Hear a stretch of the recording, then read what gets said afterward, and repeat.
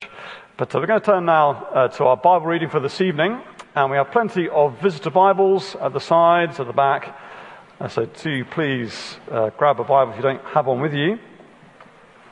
And Phil Copeland is picking up his series in 1 Kings, and we're in chapter 20 this evening. So please turn 1 Kings, chapter 20,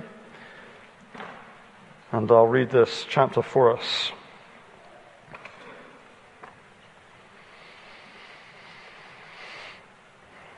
One Kings 20 and beginning at verse 1.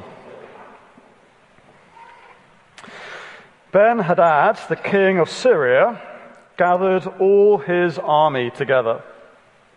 32 kings were with him, and horses and chariots. And he went up and closed in on Samaria and fought against it. And he sent messengers into the city to Ahab, king of Israel, and said to him, "Thus says Ben-Hadad, your silver and your gold are mine. Your best wives and children also are mine." And the king of Israel answered, "As you say, my lord, O king, I am yours and all that I have." The messengers came again and said, "Thus says Ben-Hadad, I sent to you, saying, deliver to me your silver and your gold, your wives and your children. Nevertheless, I will send my servants to you tomorrow about this time, and they shall search your house and the houses of your servants, and lay hands on whatever pleases you, and take it away." Then the king of Israel called all the elders of the land and said, "Mark now and see how this man is seeking trouble. For he sent to me for my wives and my children, and for my silver and my gold, and I did not refuse him." And all the elders and all the people said to him, "Do not listen or consent." So he said to the messengers of Ben-Hadad, "Tell my lord the king, all that you first demanded of your servant I will do, but this thing I cannot do." And the messengers departed and brought him word again. Ben-Hadad sent to him and said, "The gods do so to me and more also, if the dust of Samaria shall suffice for handfuls for all the people who follow me." And the king of Israel answered, "Tell him, let not him who straps on his armor boast himself as he who takes it off." When Ben-Hadad heard this message, as he was drinking with the kings in the booths, he said to his men, "Take your positions." And they took their positions against the city.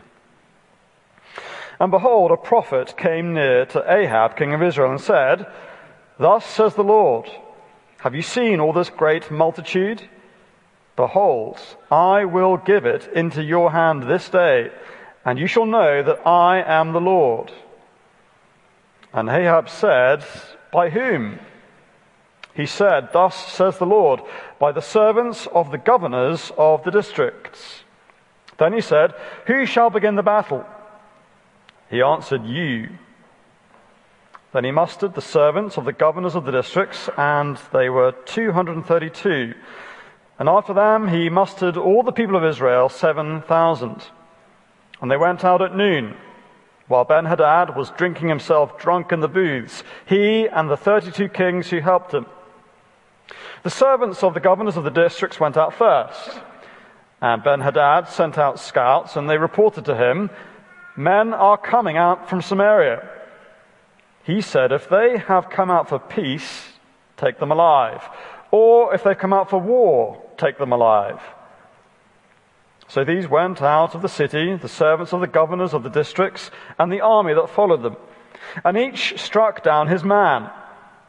The Syrians fled, and Israel pursued them. But Ben-Hadad, king of Syria, escaped on a horse with horsemen. And the king of Israel went out and struck the horses and chariots, and struck the Syrians with a great blow. Then the prophet came near to the king of Israel and said to him, "Come, strengthen yourself, and consider well what you have to do, for in the spring the king of Syria will come up against you." And the servants of the king of Syria said to him, "Their gods are gods of the hills, and so they were stronger than we. But let us fight against them in the plain, and surely we shall be stronger than they. And do this, remove the kings, each from his post, and put commanders in their places, and muster an army like the army that you've lost, horse for horse and chariot for chariot. Then we will fight against them in the plain, and surely we shall be stronger than they. And he listened to their voice, and did so. In the spring, Ben-Hadad mustered the Syrians and went up to Aphek to fight against Israel. And the people of Israel were mustered and were provisioned and went against them. The people of Israel encamped before them like two little flocks of goats, but the Syrians filled the country. And a man of God came near and said to the king of Israel, "Thus says the Lord, because the Syrians have said, 'The Lord is a God of the hills, but he is not a God of the valleys,' therefore I will give all this great multitude into your hand, and you shall know that I am the Lord." And they encamped opposite one another 7 days. Then on the 7th day, the battle was joined. And the people of Israel struck down the Syrians, 100,000 foot soldiers in 1 day. And the rest fled into the city of Aphek. And the wall fell upon 27,000 men who were left. Ben-Hadad also fled and entered an inner chamber in the city. And his servant said to him, "Behold, now we have heard that the kings of the house of Israel are merciful kings. Let us put sackcloth around our waists and ropes on our heads and go out to the king of Israel. Perhaps he will spare your life." So they tied sackcloth around their waists and put ropes on their heads and went to the king of Israel and said, "Your servant Ben-Hadad says, 'Please let me live.'" And he said, "Does he still live? He is my brother." Now the men were watching for a sign, and they quickly took it up from him and said, "Yes, your brother Ben-Hadad." Then he said, "Go and bring him." Then Ben-Hadad came out to him, and he caused him to come up into the chariot. And Ben-Hadad said to him, "The cities that my father took from your father I will restore, and you may establish bazaars for yourself in Damascus, as my father did in Samaria." And Ahab said, "I will let you go on these terms." So he made a covenant with him and let him go. And a certain man of the sons of the prophets said to his fellow at the command of the Lord, "Strike me, please." But the man refused to strike him. Then he said to him, "Because you've not obeyed the voice of the Lord, behold, as soon as you've gone down from me, a lion shall strike you down." And as soon as he departed from him, a lion met him and struck him down. Then he found another man and said, "Strike me, please." And the man struck him and wounded him. So the prophet departed and waited for the king by the way, disguising himself with a bandage over his eyes. And as the king passed, he cried to the king and said, "Your servant went out into the midst of the battle, and behold, a soldier turned and brought a man to me and said, 'Guard this man. If by any means he is missing, your life shall be for his life, or else you shall pay a talent of silver.' And as your servant was busy here and there, he was gone." The king of Israel said to him, "So shall your judgment be. You yourself have decided it." Then he hurried to take the bandage away from his eyes, and the king of Israel recognized him as one of the prophets. And he said to him, "Thus says the Lord, because you have let go out of your hand the man whom I had devoted to destruction, therefore your life shall be for his life, and your people for his people." And the king of Israel went to his house, vexed and sullen, and came to Samaria. Amen. May God bless to us his word this evening. Well, please do have your Bibles open to 1 Kings chapter 20 that we read earlier together.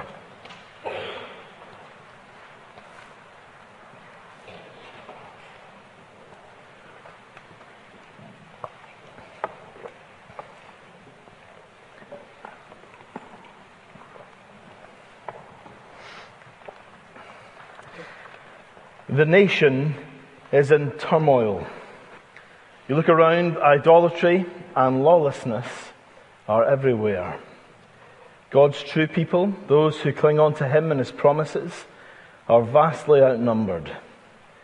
And the nation's leadership, those entrusted with authority, they seem to have no knowledge of or regard for the Lord God. And instead of promoting justice, they promote evil. And on a wider scale, on the international scene, the surrounding nations are full of turmoil and political uncertainty everywhere. There are many wars and yet more rumors of wars. And friends, that is how things looked at the time of 1 Kings chapter 20. That's how things looked in the world.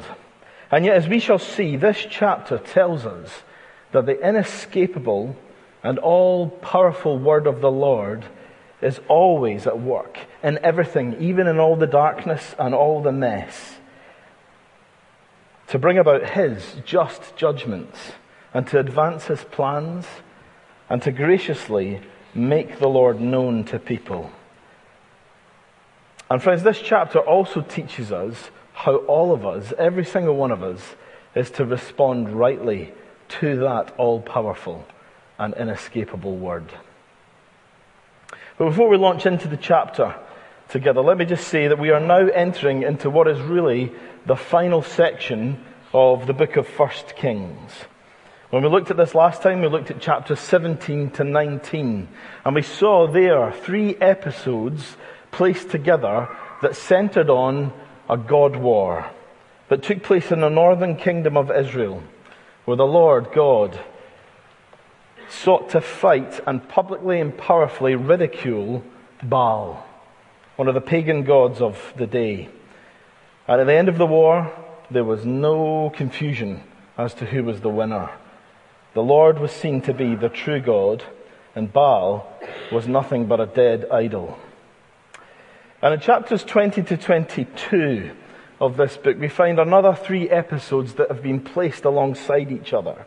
And in each of these 3 episodes, we see the inescapable word of the Lord coming up against the man responsible for establishing Baal worship in Israel, King Ahab. The man whom Elijah rightly labelled a troubler of Israel. And over these next 3 Sundays, we will see, God willing, who comes out on top. With that in mind, let's look at chapter 20 under 3 headings. Firstly, let's notice the wonder of the Lord's grace. The wonder of the Lord's grace. As the Lord is so patient and slow to anger, He shows great kindness to those who do not deserve it. In verse 1, we're introduced to a crackpot tyrant, Ben-Hadad, the king of Syria. And what he does, Ben-Hadad, he gathers up this intimidating army made up of his own troops, and he gets troops of these 32 other kings. And together they join forces, their chariots and their weapons, and they lay siege against Samaria, the capital of Israel.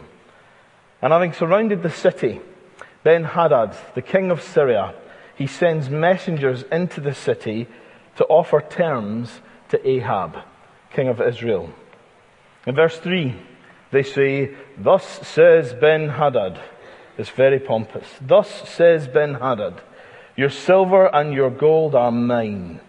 Your best wives and children also are mine." In other words, Ben-Hadad is declaring that Israel is now a vassal state under Syria. Israel has a new master. The riches, the wives, and the children of Samaria, they are all to be offered up as payments of tribute to this new master. And in verse 4, Ahab offers no resistance at all. He hears this and he goes, "Okay, of course. Ben-Hadad, I pledge allegiance to you, and I publicly announce that all our riches, our best wives, children, they're all yours." And when Ben-Hadad hears this reply, he decides to make more demands of God's people. Verse 5, His messengers come again to Ahab and they say, Thus says Ben-Hadad, I sent to you, saying, Deliver to me your silver and your gold, your wives and your children. Nevertheless, I will send my servants to you tomorrow about this time, and they shall search your houses and the houses of your servants, and lay hands on whatever pleases you, and will take them away. Now, upon hearing that the Syrian raiders are coming tomorrow in order to ransack the kingdom, because that's what Ben-Hadad is saying, Ahab finally seems to get some spine. And in verse 7, he gathers the elders of the land together. He fills them in on what is happening. And in verse 8, they say to him, Ahab, do not listen to this Syrian thug. Reject him, reject these terms. And that is what Ahab does in verse 9. Sort of.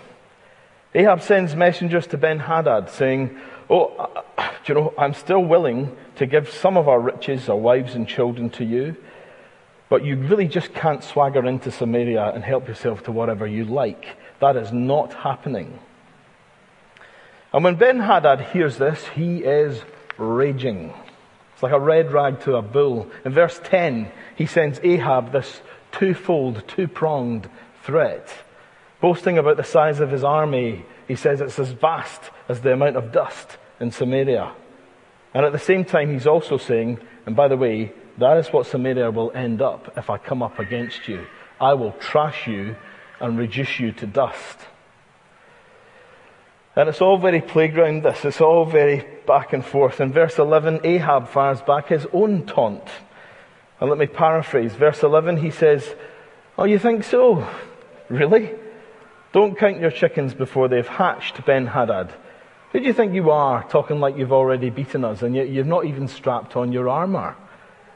Come on then. If you think you're hard enough, come on. Let's see who wins.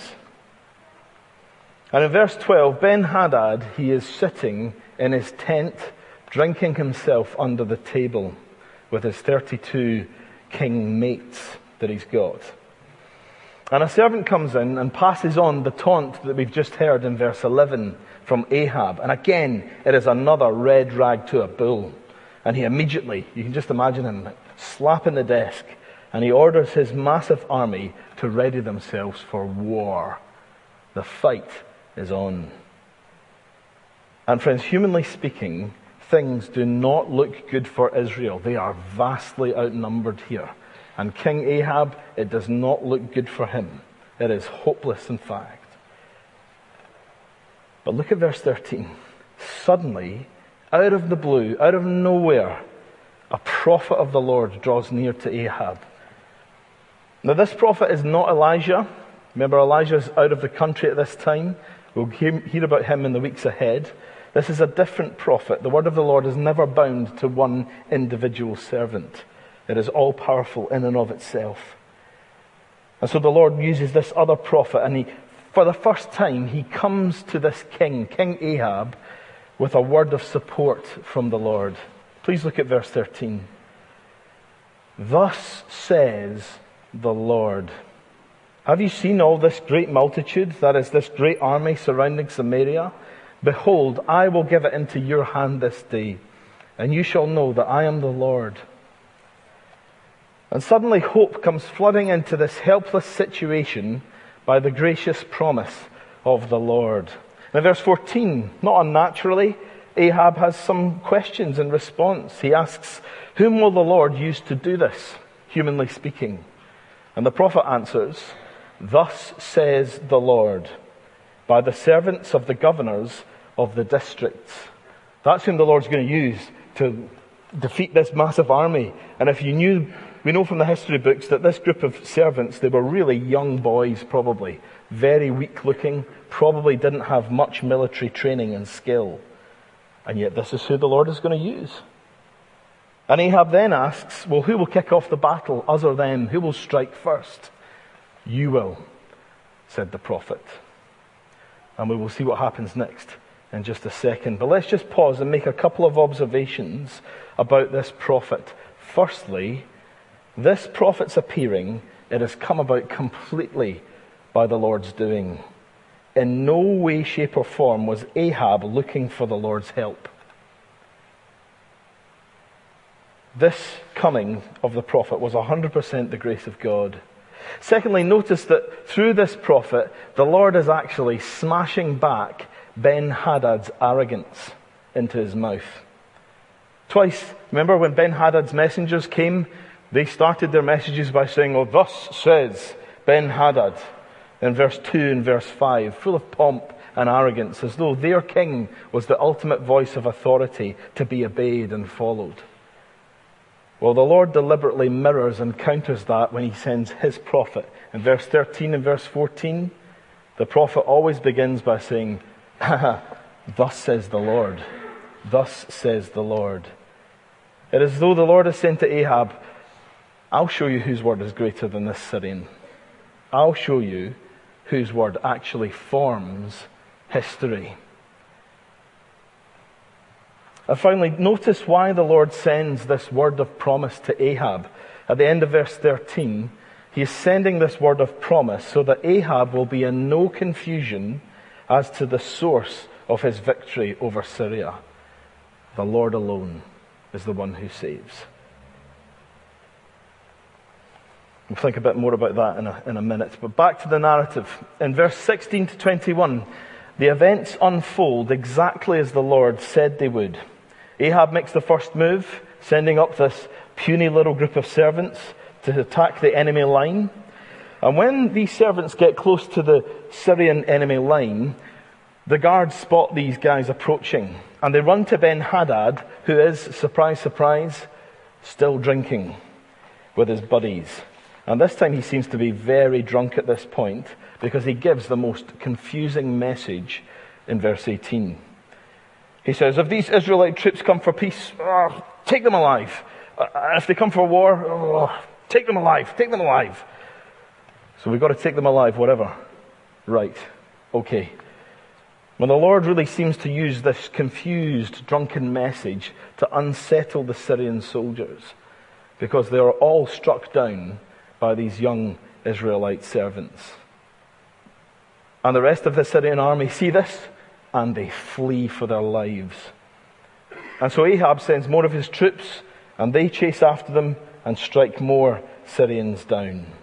Ben-Hadad, he manages to get away though, and one can picture him sobering up rather quickly on the back of his galloping horse. But friends, the Lord is true to his word. The Lord's word is all-powerful. The Lord graciously gifts his people this victory over the enemy. It's such grace and kindness. And in verse 22, the Lord's prophet comes and says to Ahab, by the way, they will be back for more. In the springtime, which was a common time for kings to go out to war, Ben-Hadad will be back for round 2. And he's given this gracious warning, this heads up to Ahab to be ready for that time. Again, yet more grace. It is marvelous grace. That's a bit of a daft thing to say because, friends, there is no other type of grace. All of God's grace that he shows to people, it is marvelous. He's been so kind. Remember, verse 12, Ahab was not for 1 second seeking the Lord at all. He is a godless man. He was not looking for any aid. The Lord comes of his own initiative with his powerful word. And that the Lord would do this is even more remarkable when you consider who King Ahab is. Remember, this was Israel's troubler. Chapter 16 says this, Ahab, son of Omri, did evil in the sight of the Lord more than all who were before him. Ahab did more to provoke the Lord God of Israel to anger than all the kings who were before him in history. The most evil man up to that point in history. This is who Ahab is. And yet here, the Lord sends his word to him and promises a great victory so that Ahab might see and might know the true God. And so that Ahab might repent, might turn. It's the wonderful grace of God. And friends, that is what our God is like. But just notice, please, God's grace It is not cheap grace. One writer puts it like this: God's grace here is not just marvelous, it is also demanding. It does not mean for Ahab and Israel to remain untouched, to see this beautiful grace and then yawn and walk away unchanged. They are held accountable for responding to God's grace. And that's clear from what the prophet says back in verse 13. Just look at that again. Thus says the Lord, have you seen all this great multitude? Behold, I will give it into your hand this day. I will show you this grace, and you shall know that I am the Lord. In other words, the Lord is saying, when I do what I've predicted, you will have clear evidence that I, the Lord, and no other, have acted in grace towards you and in judgment to your enemies. And when you see that evidence, you, Ahab and Israel, you will be accountable for responding rightly to me, which is to acknowledge the Lord, to worship, to adore him, to submit to his word. And friends, God's grace towards sinners, as I said, it's always marvelous, but it always demands that we respond rightly to him. And of course, for us today, living in these last days, we enjoy a great privilege, the greatest privilege of all, of having a full Bible, so that we today can look back in time to when the grace of God appeared fully and wondrously in the greatest prophet, the Word of God incarnate. And in him we've received grace upon grace, says the Apostle John. And through him the Lord has carried out the greatest victory over our greatest enemies, sin, Satan, and death. It is marvelous grace, but it is also not cheap grace. It never is. The grace the Lord has shown us in Christ, it demands we respond rightly to him, that we turn away from sin, we repent. We are a repenting people. And we acknowledge him, worship him, and adore him. Well, in 1 Kings 20, verse 23, having seen and experienced the Lord's grace, the question we're supposed to be asking is, how will Ahab respond? Will he respond in the way he should? We'll find out at the end of the chapter. But before we look at that, here is our second point this evening, is this: the scope of the Lord's power. The scope of the Lord's power. In verse 23 to 25, the Syrians are sober now. They're back in their homeland. And Ben-Hadad, he loves his servants, he gets them around him, and they're trying to figure out what went wrong. They're doing a kind of post-match analysis. What went wrong? We need to be ready for the next springtime assault on Samaria. And various things are suggested. The servants say, get rid of those 32 kings. They were no help to us at all. And they also say, let's beef up our troops again. Let's beef up our weaponry so that we will go back with another big army. That's what we need. None of the servants dare point out the finger of blame to their dear leader and his drunken stupidity. They don't dare speak against their king. But instead, look where they lay the blame for their loss. Verse 23. Their gods, that's Israel's gods, are gods of the hills. That's where they were fighting, up on the hill. And so they were stronger than we. But let us fight them in the plain, in the valley, in the flat. And surely then we will be stronger than they. These Syrians are setting themselves up for yet another crushing defeat. Why? Bad theology. Like so many people back in those days, they believed in polytheism, that there were loads of different gods who ruled in specific areas and over little places. And that is how they think of the God of Israel. They do not see him as the king of the universe, who rules over all things and all places at all times. No, they just see him as the God of the hills. He's just the God of the hills. So what we'll do is we'll fight in the plains, in the valleys, and we'll take out the power of the gods of Israel.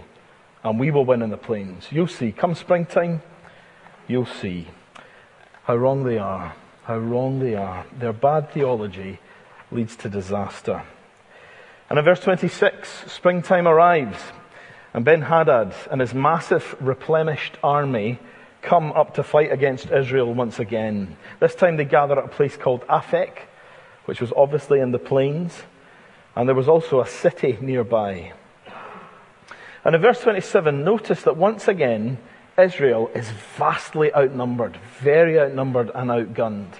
Verse 27, the people of Israel, they're like 2 flocks of goats sitting there, and if you were to look out at these 2 flocks of goats, behind them you would see a sea, an ocean of Syrian soldiers. It filled the countryside.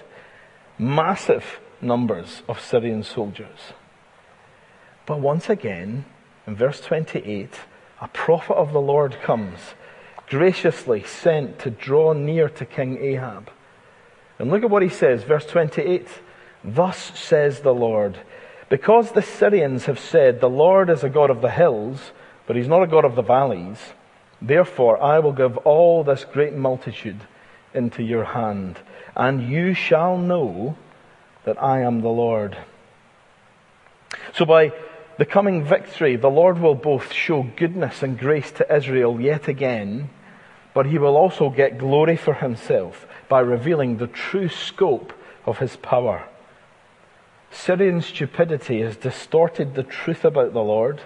They've belittled the King of the universe, and you just can't do that. Speaking about him like he was just another pagan god of the day. Well, when Israel levels Syria to the ground, the Lord will expose their theological nonsense for what it is. And whilst this coming defeat will be humiliating for Syria, friends, it will also be a gracious thing for them. For they will have a chance to see, even in their defeat, the truth. If they will, of course.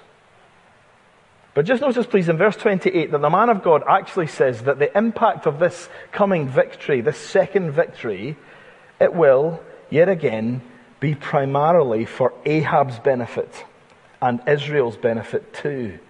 The word used there, the Hebrew word there in verse 28, is plural. You see, the Lord wants the whole of the northern kingdom, all of his people and their king, to know that he is both the Lord of the hills and the Lord of the plains. In other words, it seems that it wasn't the pagan Gentiles outside of the church who were guilty of limiting the scope of God's power. Even God's people needed to have a lesson in who the Lord is and in the scope of his power. And friends, that has so often been the case throughout church history. So often it is the professing people of God who most need convincing of the Lord's power and omnipotence. It doesn't take much to cause us to start belittling the Lord in our minds and in our hearts.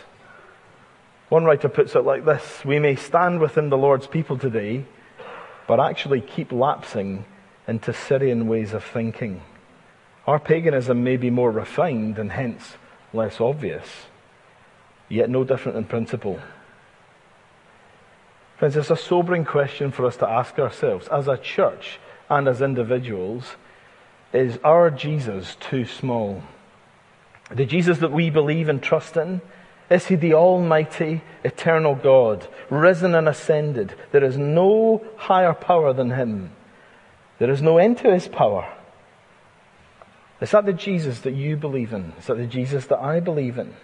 The real Jesus? Well, when the church belittles the Lord today, when our Jesus is too small, we will be more than likely to shrink away from living for him and witnessing for his glory to the world around us. When your Jesus is too small, you cease to fear him as the all-powerful Lord of the hills, of the plains, the Lord of the cities, the Lord of the staff room, the Lord of the classroom, the Lord of the offices, the Lord of the common room, the Lord of the nations, the Lord of the parliament, the Lord of the cosmos. Instead of fearing the Lord, you will start to fear other people. And you will start to become less confident about reaching out with this Lord's gospel. Because if he's not all-powerful, then we have no assurance that he will work through his gospel and no assurance that he will work among us. If your Jesus is too small, you will be scared to invite people to come and hear his word at church on a Sunday. Syrian theology, which we can so easily slip into, friends, it is poison for us as Christians. So let's be sure that we always let God's word shape our minds and correct us and teach us the reality of the scope of the Lord's power. Let's just do that now. Please look at what happened next. Look at what the word of the Lord does. Verse 29. And they, Israel and Syria, encamped opposite one another for 7 days. Then on the 7th day, the battle was joined. And the people of Israel struck down of the Syrians 100,000 foot soldiers in 1 day. That could be a literal number, or it could be a Hebrew figurative way of talking about just an enormous amount of Syrians. Enormous. And the rest of the Syrians, what happened to them? Well, they fled into the city of Aphek nearby, and the wall fell upon 27,000 men who were left. There's lots of things in there, by the way, that if you know your Bible, it sounds a lot like Jericho. A battle that takes place after 7 days of waiting, a wall falling on the enemies of the Lord's people. It's very, very like the victory the Lord gave his people at Jericho. Here is history repeating himself. Here is again the Lord showing off his power. He is the God who is King of the universe. So yet again, what the Lord promises his people comes to pass. And he reveals the true extent of his power. The King of the universe, he is our God. He is your God. So friends, let's remember such passages as these, especially when we feel intimidated by the world, especially when we realized, actually, we are thinking in the same way the Syrians thought all those years ago. Let's safeguard our hearts and minds from belittling the Lord and his power. Well, thirdly, let's notice the announcement of the Lord's judgment.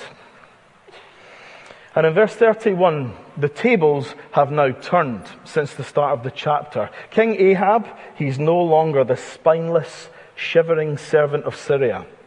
And now he is seen as the top dog. He is the king. And Ben-Hadad, he is no longer talking as though he is King of Kings. Thus says Ben-Hadad. None of that anymore. Where is he? He is now cowering away in fear, hiding in the ruins of the city of Aphek. And in his desperation, he asks his servants once more for advice. And they say, don't worry, my king, don't worry. We will go out to Ahab and beg him to spare your life. That's what they do. In verse 32, they dress up in sackcloth and put on ropes around their heads, which seems very odd to us, but it was a sign of servitude. It was basically saying, I'm dressing as I'm going to be in the future your servant. And they approach Ahab and they say that Ben-Hadad is now Ahab's servant. And they beg Ahab to spare his life. And when Ahab hears this, he's initially a bit surprised. He thought Ben-Hadad was dead. But when he hears that he's alive, without even thinking for it for a second, doesn't even give it a second thought, he goes just like that. He says, he is my brother.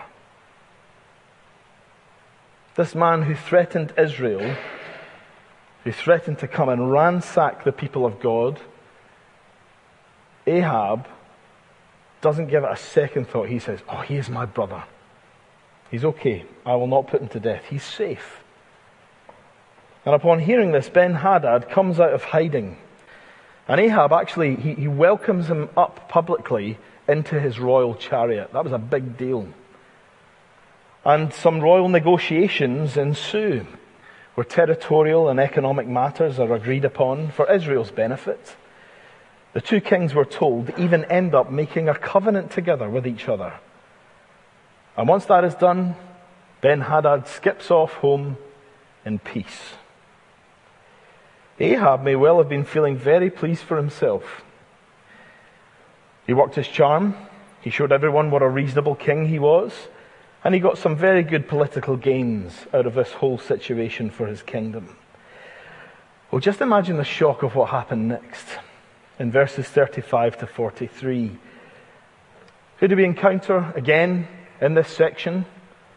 Yet another prophet of the Lord. It seems, friends, that wherever Ahab turns, he cannot escape the word of God. The word of the Lord is inescapable. But before the prophet draws near to Ahab, he carries out an act of parable, which at first reading, and maybe you're here tonight and this is the first time you've encountered this passage, if you thought this incident coming up was strange, I have to say, I think it is strange. It is very strange. It's even shocking.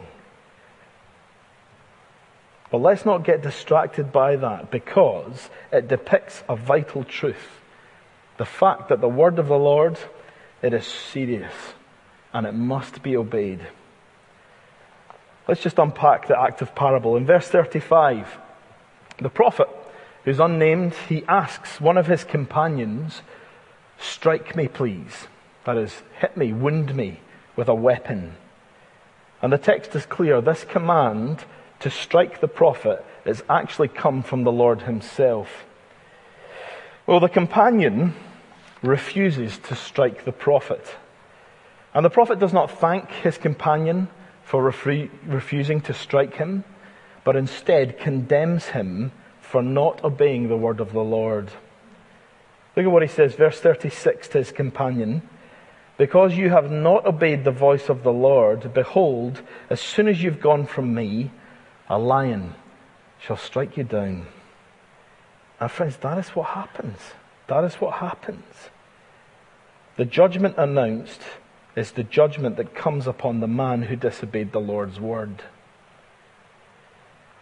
And in verse 37, the unnamed prophet then turns and he asks another companion to obey the Lord's word. He says, "Please strike me." And this time, this new companion obeys the Lord's word. He strikes and wounds the prophet.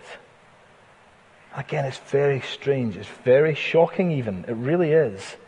But to focus on the strangeness of it, friends, is to miss the point. The real lesson is this: it is not safe to ignore or disregard the word of God. It is safer to face a lion than it is to disregard the word of the Lord. That's what's being taught here. It is very sobering. It's very sobering for us all. The disobedient companion of this story, he is actually a little preview, a picture of Ahab. Ian Provan says this: if disobedient prophets can't escape God's judgment, then disobedient kings certainly will not. And in the next scene, verse 38 to 40, the prophet who was struck, what he does is he bandages up his face. It's probably where he was wounded. And he goes and disguises himself as a wounded soldier. And he finds out where King Ahab is going to be. He's going to be coming down this road. And this prophet incognito hides himself by the side of the road. He plants himself there. And as King Ahab comes past, he calls out in disguise. And he says this: "O king, listen to what happened to me, please. I need your help to get me out of trouble.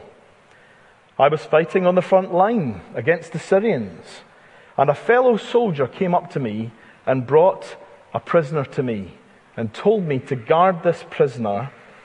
Don't let the prisoner escape. Guard the prisoner to face justice after the battle." And don't you just love the lame excuse that the prophet uses in verse 40? The prophet he says to Ahab, "And, I was busy here, I was busy there, and the next thing, the prisoner had just slipped away. The prisoner I was supposed to guard, he just slipped away." And upon hearing this, Ahab says to the prophet in disguise, "So shall your judgment be. You yourself have decided it." In other words, he says, there is your verdict. You yourself have just confessed in this story that you were at fault, wounded soldier. You are guilty of letting that prisoner go when you should have kept him and guarded him to face justice. And in saying this, King Ahab has walked straight into the prophet's plan. By condemning the disguised prophet in this made-up parable, Ahab is actually condemning himself. In verse 40, the prophet reveals his identity. The bandages come off. In verse 42, he says to Ahab, "Thus says the Lord, because you've let go out of your hand the man whom I devoted to destruction, therefore your life shall be for his life, and your people for his people." Ahab spared the man that the Lord meant to destroy. He had been busy here and busy there, making a name for himself as a king who was moderate and reasonable, making plans with this Ben-Hadad. And whilst he was distracted by all of that, he let the Lord's prisoner go. And so the Lord announces judgment. He says that destruction designed for Ben-Hadad will actually fall upon Ahab and upon Ahab's people. And you might think to yourself, well, where does the Lord say to devote Ben-Hadad to destruction? And the answer is, in the Lord's law. Read Deuteronomy 20 later on. You will see that the Lord spells it out clearly for his people in his rules for holy war. Ahab should have known and obeyed this. And when we look back at verse 32, as I said, when Ahab hears that Ben-Hadad is still alive, and when he hears Ben-Hadad's pleas for keeping him alive, it is crystal clear that Ahab has absolutely no interest in turning to the Lord. It's just the way Ahab is. All the way the stories you read about him, he never seems to have any desire to even think about acknowledging the Lord and finding out what the Lord wanted done with this Syrian king the Lord had delivered to him.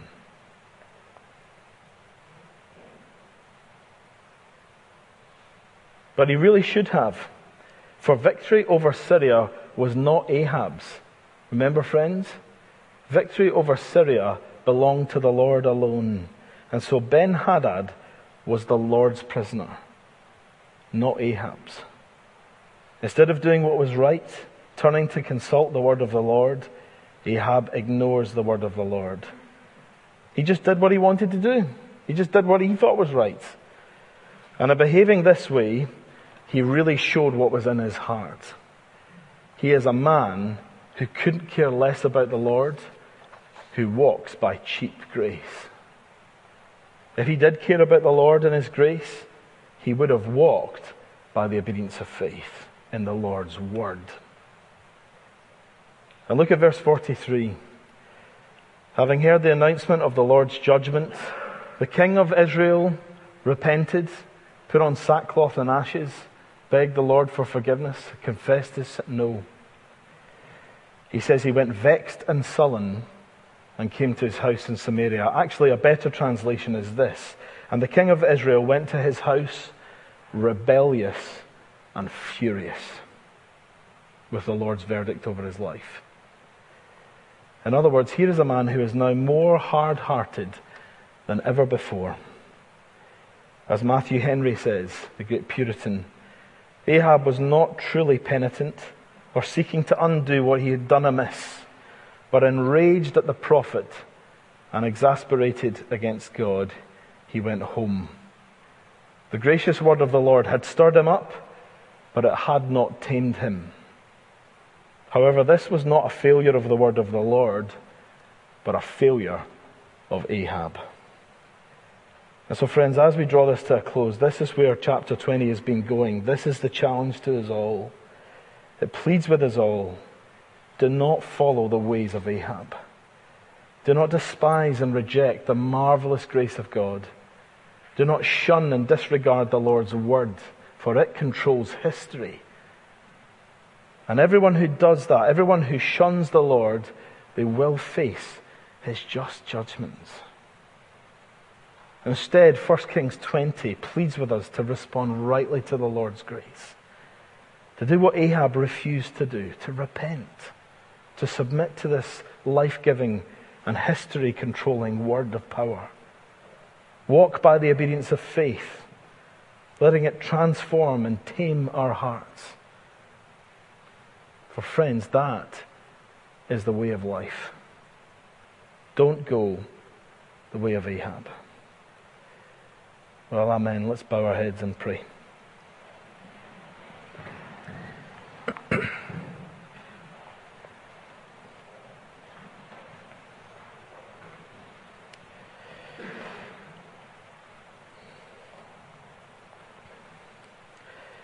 Heavenly Father, may you give us the power that we need to shun the ways of Ahab, to turn away from our sin, and to instead love you, love your word, to respond rightly to your grace, to take you seriously, to let your word tame and master our lives.